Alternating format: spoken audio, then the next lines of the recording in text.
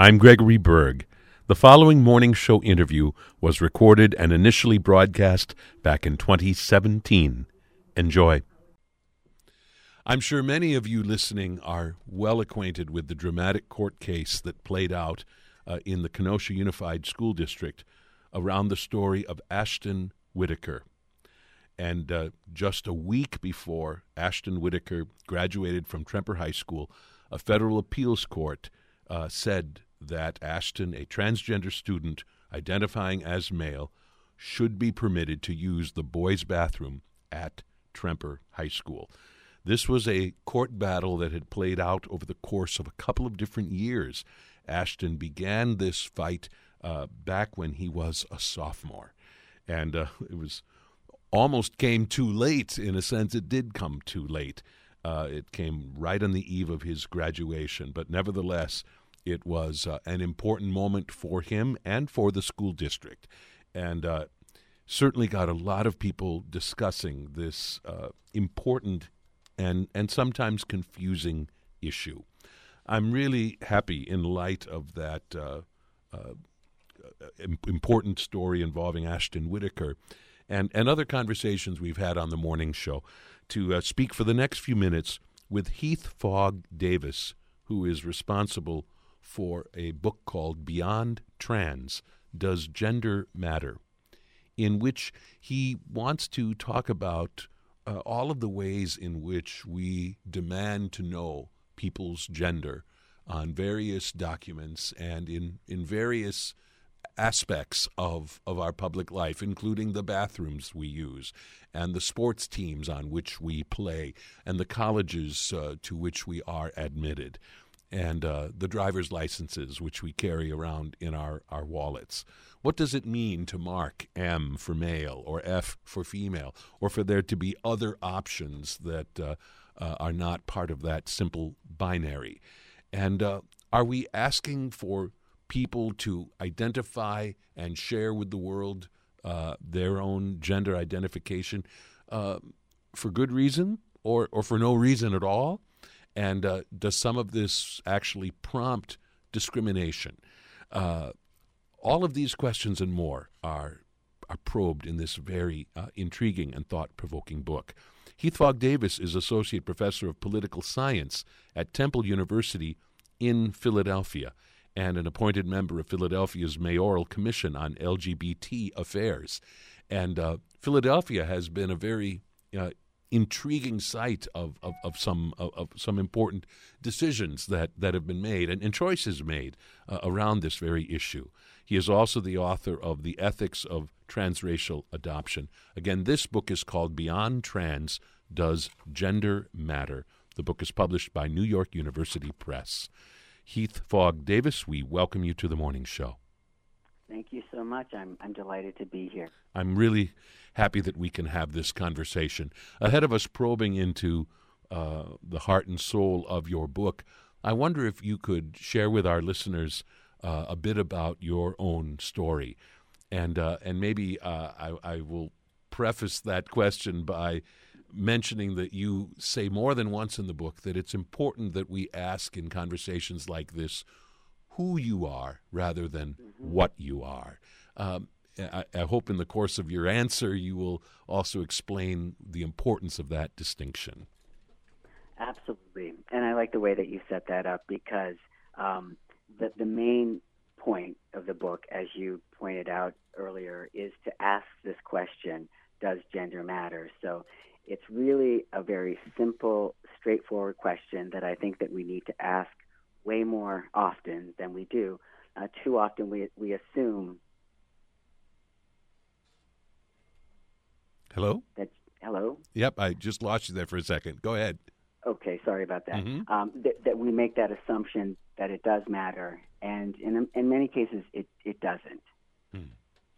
So tell us something about yourself and your own journey. Sure, yeah.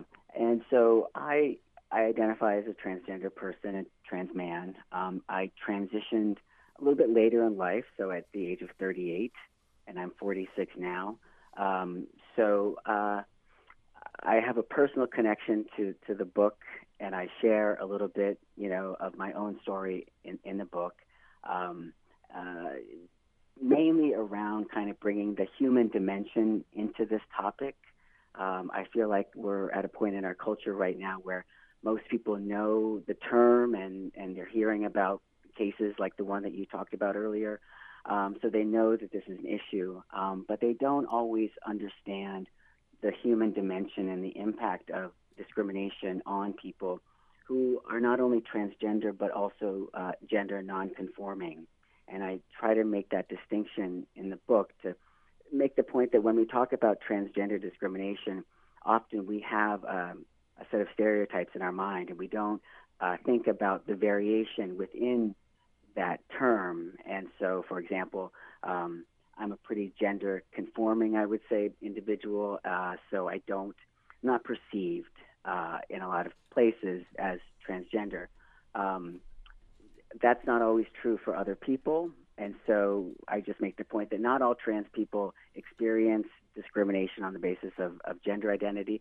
And connected to that, there are a lot of people who are not transgender who suffer from gender identity discrimination. So you think about more masculine presenting women and feminine presenting men, for example. And I talk a little bit about my own story, having been a more masculine presenting quote unquote girl, and woman at different points in my life. I encountered a lot of discrimination in public restrooms and just people saying you're not in the right place, and that kind of day-to-day harassment is something that we need to talk about, because we could design bathrooms much differently than we do today and solve a lot of that problem. Right. I want to ask one other question about your own personal story, if I may, and feel free to answer to whatever extent you feel comfortable. I'm curious to know a little more about the fact that you ultimately made your transition, you yourself said, relatively late in life. And I think it would be interesting to know what the various factors were that contributed to that, to the fact that you lived your life for such a long time one way and then made this transition. And was it that did your own sense of awareness of who you really were or meant to be, did that change, or were you really consciously pulling back from making this transition that would have been more natural for you because of some of these outside factors and the potential of discrimination and so on? Did those consciously hold you back from ultimately making this transition until you finally felt compelled to do so? Yeah. I'm glad that you asked that question. A lot of things come to mind, and the dominant one is that, growing up, I grew up in a farming community in Ontario, Canada, came to the United States for college.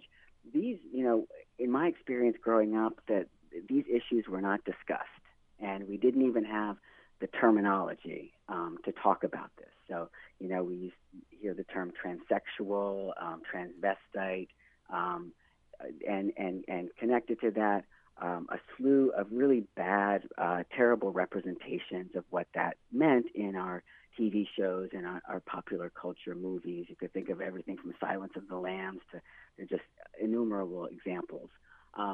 So growing up, being inundated with those images, the absence of any discussion around gender identity, especially where I grew up, it really wasn't until the 1990s that transgender activism started to get rolling, and that the term itself, transgender, came into our public, our popular culture. So I would say, just not knowing that it was a possibility.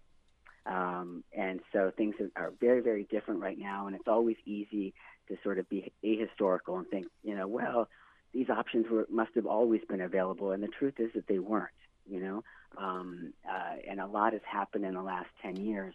But I would say that just the absence of a possibility. When you don't know that it's a possibility, you don't have any other examples of people doing this. It's just not on your radar screen. So and certainly, most of our stereotypes about what transgender people look like and who they are about transgender women, and those have been the really terrible depictions in any kind of Law and Order episode that you see, often just stereotyped as sex workers and typically, getting brutally beaten or murdered. That's sort of what the representation was, and definitely never saw anyone who was a transgender man or transgender boy, for that matter. So again, just not having that on the radar screen at all. Right. And of course, I think it's important, maybe especially for our younger listeners, to be reminded that before the mid-1990s, there was essentially nothing called the Internet, at least that the general public was accessing. And so many of the kind of communities that are possible now were not possible then. And if someone was growing up in a small town in rural America, rural Canada, wherever, you would have a really terrible sense of isolation that is probably really hard for younger people to even imagine. And even for some of us who are of a certain age that should remember those days, I don't think always do remember those days and remember what it was like to live in a world where you could really feel truly alone with whatever issues were a challenge to you. Mm-hmm. Absolutely, and it makes me think of even sexual orientation. So even as I was growing up in the place that I grew up, also very terrible images of what that meant, and that has changed dramatically. You think about some of the television characters that we have now, celebrities, Ellen DeGeneres, and I remember when she came out in the 1990s, mid 1990s, and it was a huge. There was a lot of backlash, and now she's got an incredibly popular talk show, and so you just look at that one person's story like that. I guess for younger people, it could seem like Ellen was always just accepted, but she was really vilified. And a similar thing, I think, has been happening with trans identities. And so we have, some people, prominent people, coming out as trans, and the internet, as you talked about, and it's being discussed, and you can connect with people and not feel isolated. For those of you just joining us, I'm speaking with Heath Fogg Davis, an associate professor of political science at Temple University and the author of a new book called Beyond Trans: Does Gender Matter? This book essentially is an argument that gender categories, particularly as we tend to use them in fairly blunt, simplistic ways, are maybe no longer useful or necessary. And perhaps we should really think seriously as a society about making much less utilization of them and maybe not utilizing them at all. Your book begins with a really interesting story, actually, I think from the city where you live, Philadelphia, and it involves the use of something called sex stickers. Explain what this story is about. Sure. So in Philadelphia, we had a very bizarre policy with our public transportation authority. So the bus company here is called SEPTA, just an acronym, and they had a policy that mandated that if you bought a monthly pass, anybody who purchased a monthly pass had to have a sex sticker of male or female on that pass, so an M or an F.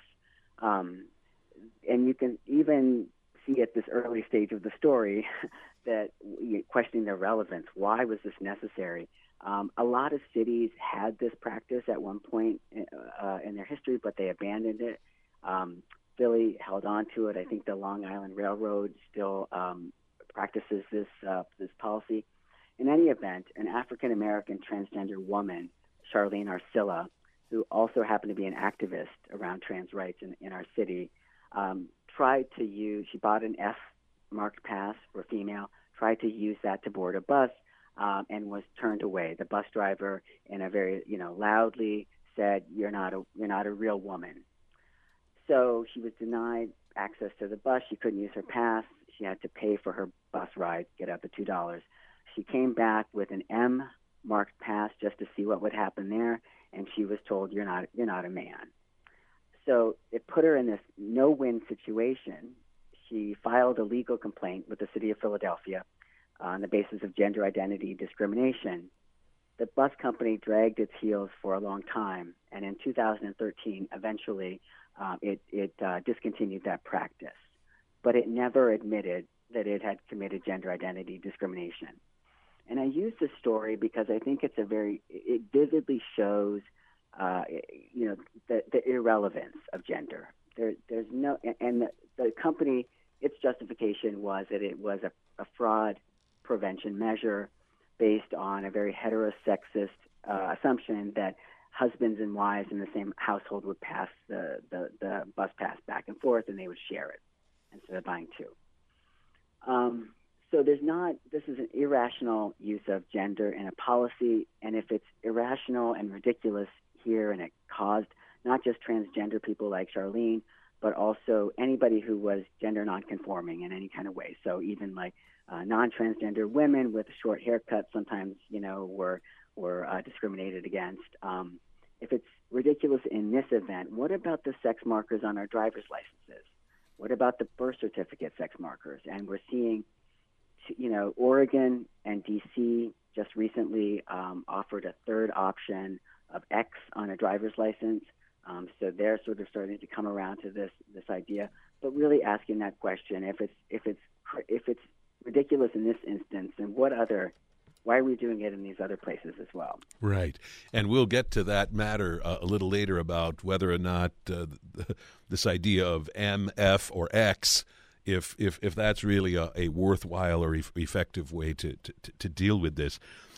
As this case in Philadelphia neared resolution, the organization that Charlene was part of ended up penning a Writer's Bill of Rights.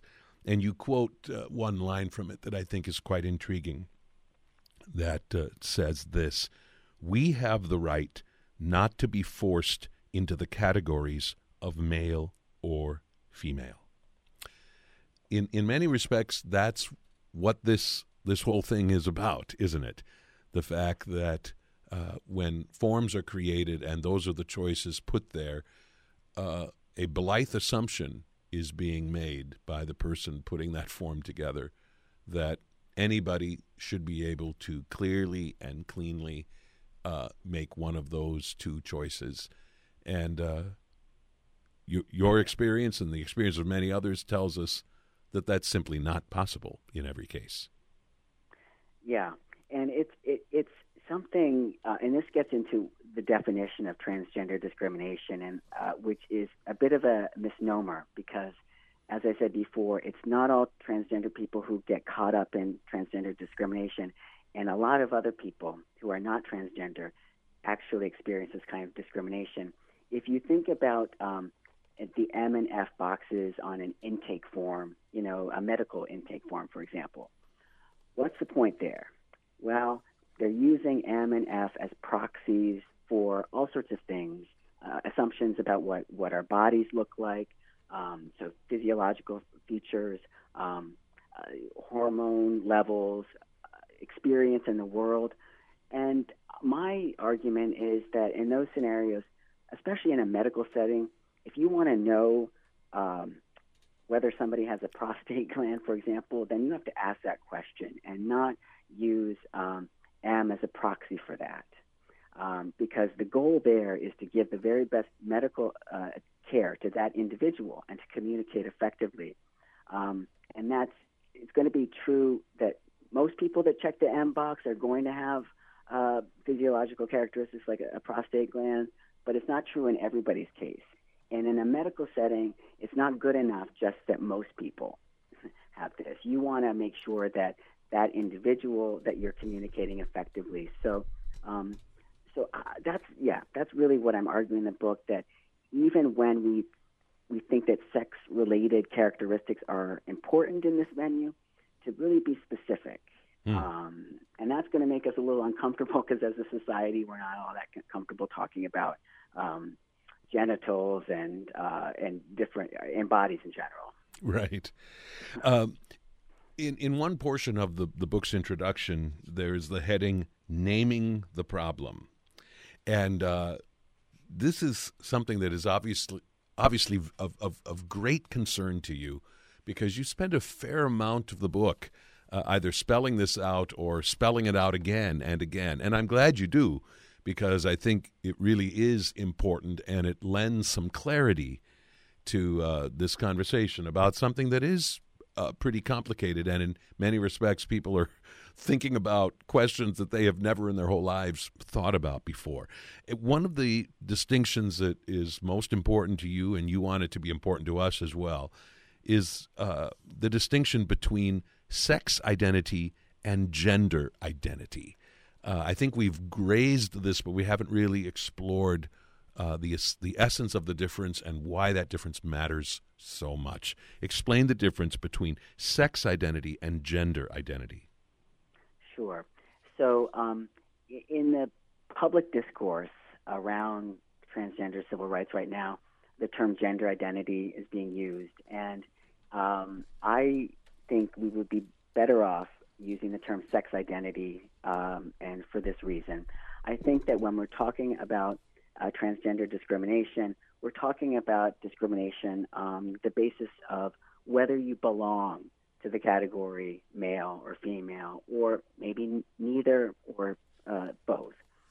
So it's a discrimination based on belonging. I mean, think about traditional forms of sex discrimination and gender discrimination. Gender is a term that we typically use these days to talk about masculinity and femininity. And the stereotypes around masculinity and femininity really go to our traditional understanding of sexism. That women can't be firefighters because they're stereotypically they're not up to it physically. And men shouldn't be nannies. Exactly, Mm-hmm. right. So sex stereotypes about the kind of jobs that we should do, what we should wear, how we should act, all of those things. That's really what like the women's movement has been all about, and gender equity, to get parity between men and women in these various settings. Sex identity discrimination involves all of that, but it also goes a step further, where people are not believed, or they don't get to determine and say who they are in relationship to the categories of female and male. People thwart their efforts in that regard. And going back to the high school student's case, Ashton's case, saying, the opposition there was, you don't belong in the boys' bathroom because, we're going to deny you that sense of belonging, even though it was clear from his perspective that that's where he belonged. Right. Also, in this portion of the book, you make mention of a term that I had never come across myself before, and I've read a fair amount about this, and I'm sure I've seen this term, but it just flew past me, and I want to understand once and for all exactly what is meant by the term of cisgender. I want to spell it for our listeners, CISGENDR. So you make reference to people who are cisgender. What does that term exactly represent? Yeah. So that's a term that has sort of entered into, you think about dictionaries, like new terms are always coming up and being redefined. So I would say that this is a term that came about maybe in the last decade, and it just refers to somebody who is not transgender, somebody who doesn't identify as transgender. And somebody explained to me once that their derivation of the term itself. It has something to do with science and cells, I believe, but I can't I can't get any more specific than that. So I'm not sure about the etymology of the term itself, but the way that it's used is to identify people who are not transgender. And I think I kind of go back and forth in the book a little bit because, sometimes use the term just non-transgender to refer to people who aren't transgender. But that cisgender is a term that is being used more frequently now. So in other words, maybe to be frank or blunt about it, maybe I'm incorrect, but is cisgender another way to say that someone is normal? I mean, the way we would once upon a time maybe use that term, or the way a lot of people would use that term. And I realize that splits the world into normal and abnormal, which of course is very offensive to anyone who is looked upon or called abnormal. But in a sense, then you're talking about cisgender being someone for whom the matter of their sexual identity, there is in a sense no issue. They feel that their sense of who they are aligns with who they are in terms of their anatomy. Is that what it means?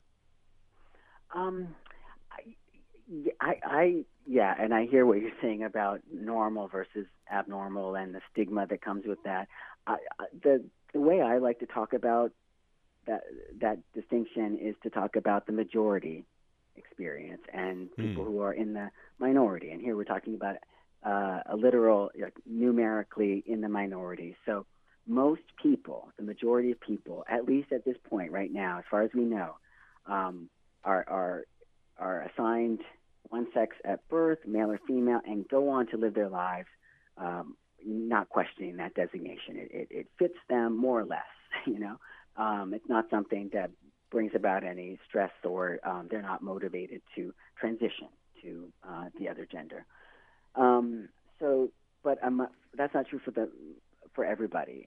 So some people, like me, don't go on to live their lives identifying with the sex that they were assigned to at birth. And then the question for us as a society, for the majority, let's say, how important is it for the majority to understand everything about what the minority is going through? Because I think that there's a limit. There's a human connection there, but there's a limit.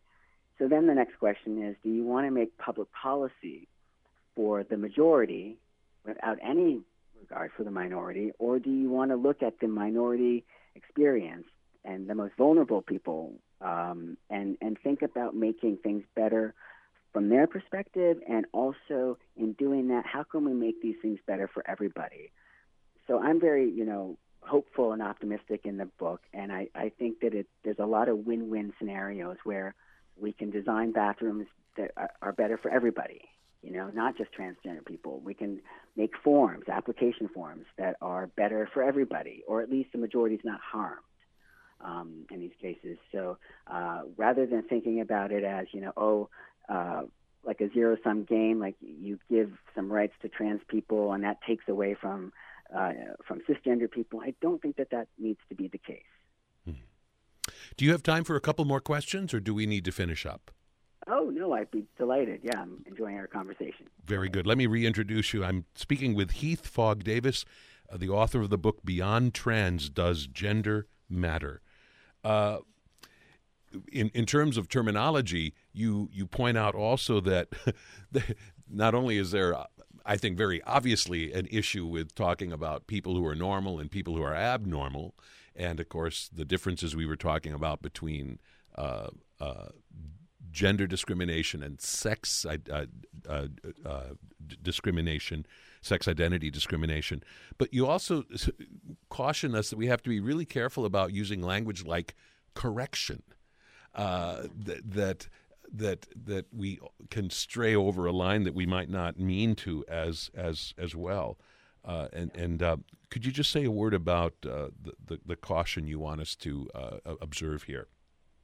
Sure. And this goes to a main point in the book. So the model that's being used by mainstream transgender advocacy, and it's all well-intentioned, but it's all about assimilation. So it goes back to Ashton's situation at the high school, assimilating him into the boys' bathroom. So not challenging the binary system itself or the way that those bathrooms are built. And that, I think, is a limited kind of strategy for a couple of reasons. It's about correction. So he was using the girls' bathroom was the wrong thing. It had to be corrected, and the correction entailed using the boys' bathroom. That works for some people, and it sounds like in his case it did, and for many people it will. But that's not going to work for everybody. So not everybody can or wants to assimilate into one of those bathrooms, for example. Some people identify as non-binary. We haven't talked about that yet, but there are people, which basically means they don't, goes back, not wanting to be forced into either male or female category. So they might, dress in a way or comport themselves in a way that's a combination of masculine and feminine traits, and they're not perceived by other people as fitting into one category or the other. In other words, it's a matter of a spectrum. It's a spectrum upon which people can fall, and a spectrum upon which people can travel. Absolutely.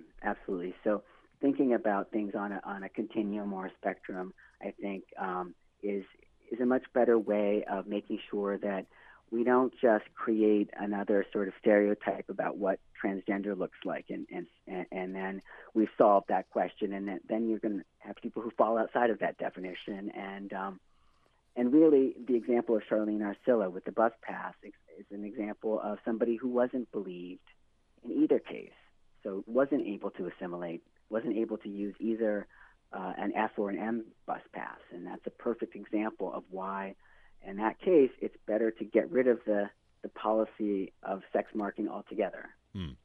Your first chapter explores this it's titled the Sex Markers We Carry, and it talks about documents like birth certificates and driver's licenses and so on.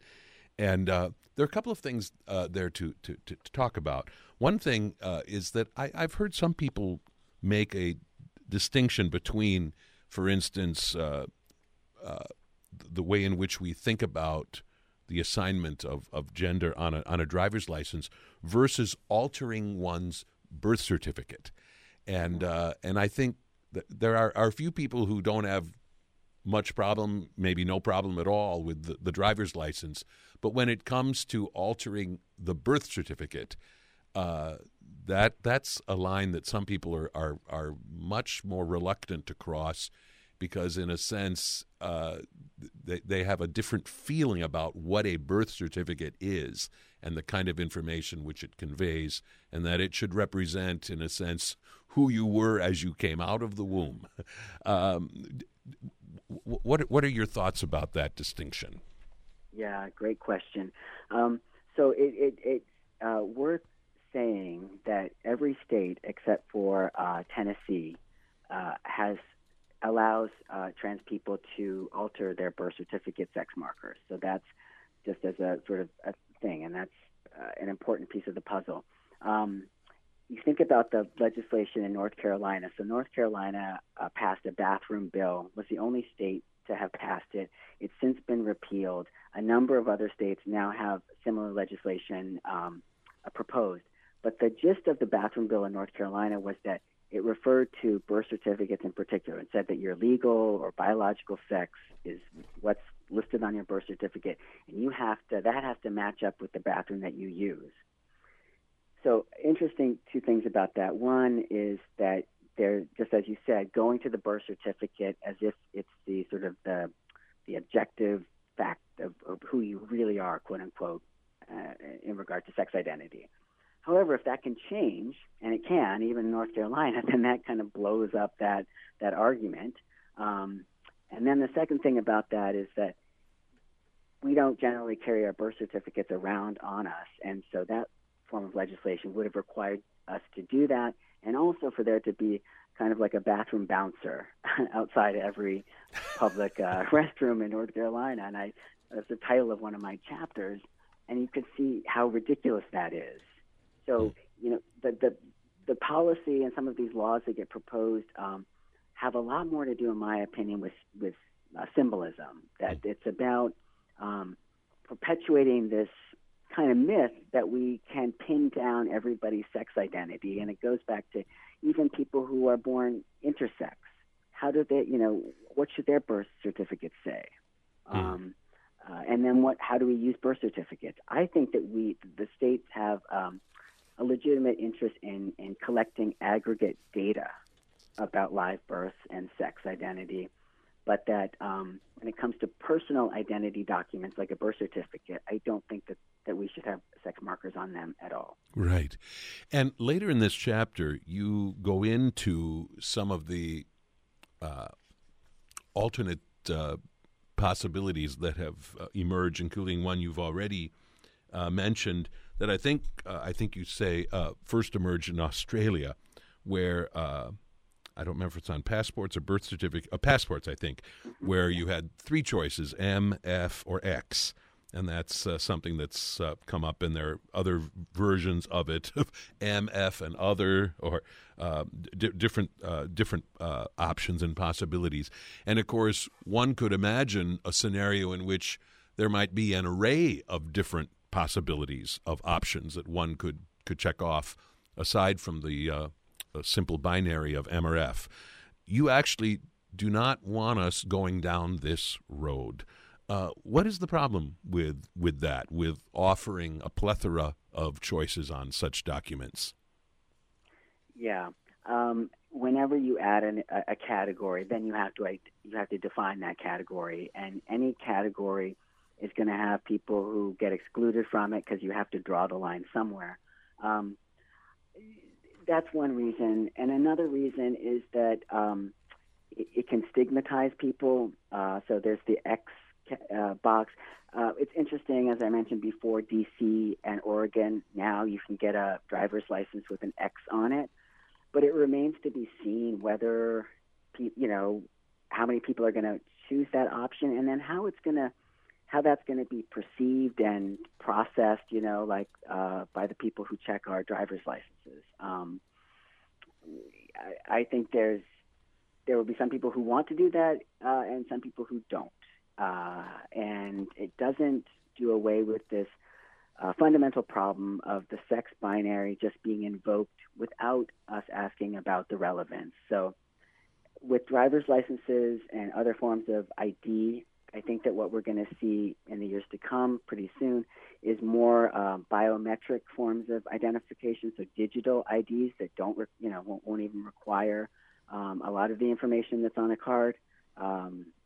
Which raises a whole set of another bevy of questions about using our fingerprints as IDs and using our irises and hand palms and stuff like that. That'll be interesting as well. But yeah, I don't think that the goal should be to add additional categories, because then where do you stop? But rather to challenge asking in the first place. So right. It kind of, yeah. It comes down as much as anything to whether this is relevant or irrelevant. And I think what you are suggesting is your book is that far more often than most of us have really stopped to think about it, this kind of matter, this classification is entirely irrelevant. It just does not belong there in the first place. Yeah, absolutely. And then in the times when it does belong, I think things like sex-based affirmative action policies that aim to remedy disadvantage on the basis of sex or gender are worth considering. I think that there are certain social alliances, like if you want to have a sports league for men or for women, I actually think that if it's a social thing, then you just have to be very clear about your definition of who's a woman and who's a man. So if you're a women's softball league, or soccer league, are you going to make it clear that transgender women can participate as well? And the same thing goes for men's activities. So it kind of comes right back to the original thing that we started talking about. The book is saying we need to question the policies that invoke gender. I think that when it comes to personal identities and social identities, that gender is really important. And it's so important that we shouldn't give, bus drivers and restaurant managers the authority to say that we are in the wrong place. Right. Exactly. That puts way too much power in the hands of people who are not in a position to properly exercise it, and frankly, it puts them in a position that I would say that the typical bus driver emphatically does not want to be in. I mean, it's absolutely. Let's get to the matter of bathrooms, and of course, there's not sufficient time for us to explore this to the detail that we perhaps should, because this is really a significant question and issue that you spend a lot of time on in the book. And I should say it's probably not the easiest thing to write about. In some of these matters we scarcely ever even mention, but it's important to really talk about this frankly. And one of the points you make is that when we are talking about bodily functions like urination and defecation, we are talking about something that is essential to our health, essential to our well-being, and that we have to be so careful about making capricious decisions or choices that make it very, very difficult for people to engage in these functions that simply have to happen. And we need to make sure that we are aware of the way in which people's lives are drastically altered, and where they can go and what they can do. And we probably don't talk about that enough. Absolutely. And I love the way that you put that. I mean, in order to be in public at all, you have to have not just access to a public restroom, but consistent access to a public restroom. And anybody, who's listening can think of their own lives. You either have to, use a bathroom at your workplace. If you're out doing shopping or whatever, a lot of us just go to Starbucks. We feel like that's it's not there for people who aren't customers, but we kind of sneak in. So denying somebody access to a public bathroom has profound consequences for whether they can participate at all in, education, work, all the things in the public sphere. And I talk a little bit in the book about our history also. So it used to be that there weren't very many women's restrooms in the public sphere, when women weren't included or welcome in a lot of work industries and a lot of education. And we think about this in connection with race, and we can see that clearly, that was a central target, seemingly trivial, but incredibly profound, a very effective way of saying, we don't want you in our public institutions, is to say there's no place for you to take care of your essential bodily functions. You, in exploring this issue, make a point that may catch a couple people by surprise, but you believe it. You write, as a practical matter, sex-segregated restrooms are an expensive and inefficient use of space. So what is your proposal? What would you have public places do? Mm-hmm. Yeah. And we're starting to see this with some innovative architect firms are starting to propose these sorts of solutions. So in Philadelphia, for example, we have some examples in our in some restaurants where you just have a series of individual private bathroom stalls, and then so floor-to-ceiling partitions, so people have their privacy, and then they're gender-neutral. Anybody can use them. And then in the middle, you have sinks and mirrors where people, there's no need to sex segregate there. It's a controversial thing to say, but I think we should get rid of the urinal in public places. There's an enormous disparity between men and women right now in the time that they have to wait to access a public bathroom, and that has everything to do with urinals versus toilet stalls and how men and women use public bathrooms. So I think that we can establish privacy. We can also make them safer places. This is an argument that a lot of people make against or in favor of these bathroom bills. It's to say that, transgender women are men who are going to dress up as women and go into women's bathrooms and assault girls and women. We've never had any case like that, so it's a complete, it's a made-up thing. It's a misconception of what transgender female identity is about, and I think if we build bathrooms in a different way, it could actually make them safer, because they would be spaces where predators did not think that just women and girls are going to be there, and that's part of the problem right now. This does happen.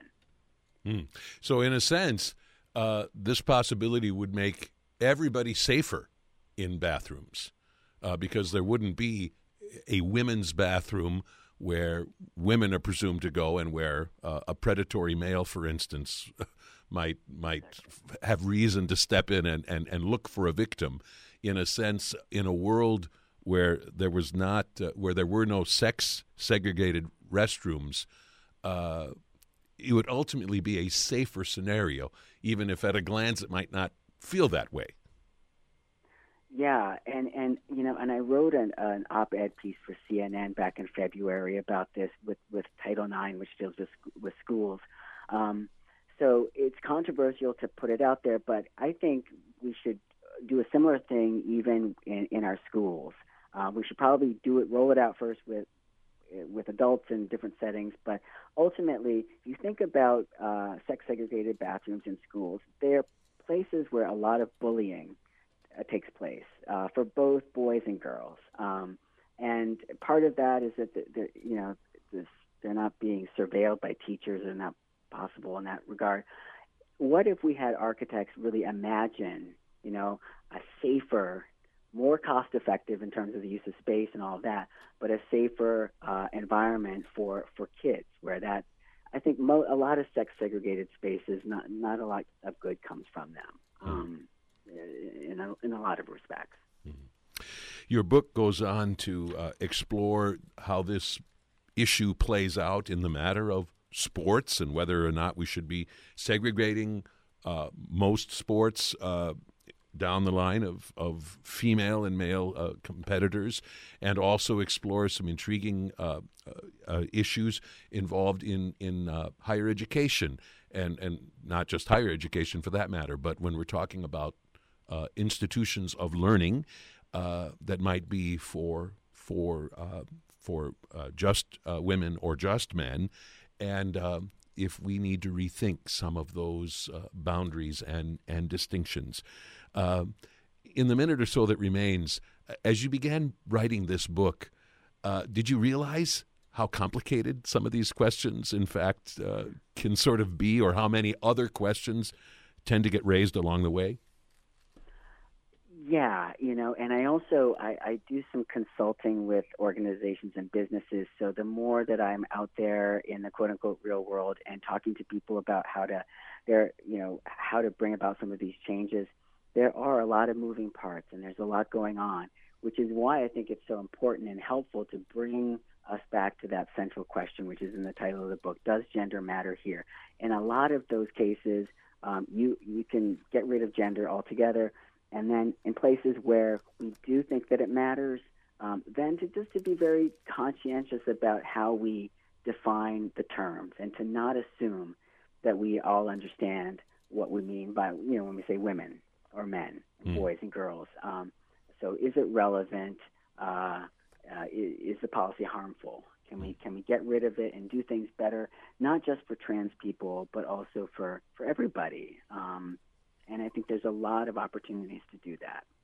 The book is Beyond Trans, Does Gender Matter?, published by New York University Press. The author, Heath Fogg Davis. Professor Davis, thank you so much for this book and for this conversation. Thank you so much. It's been a pleasure. Thanks.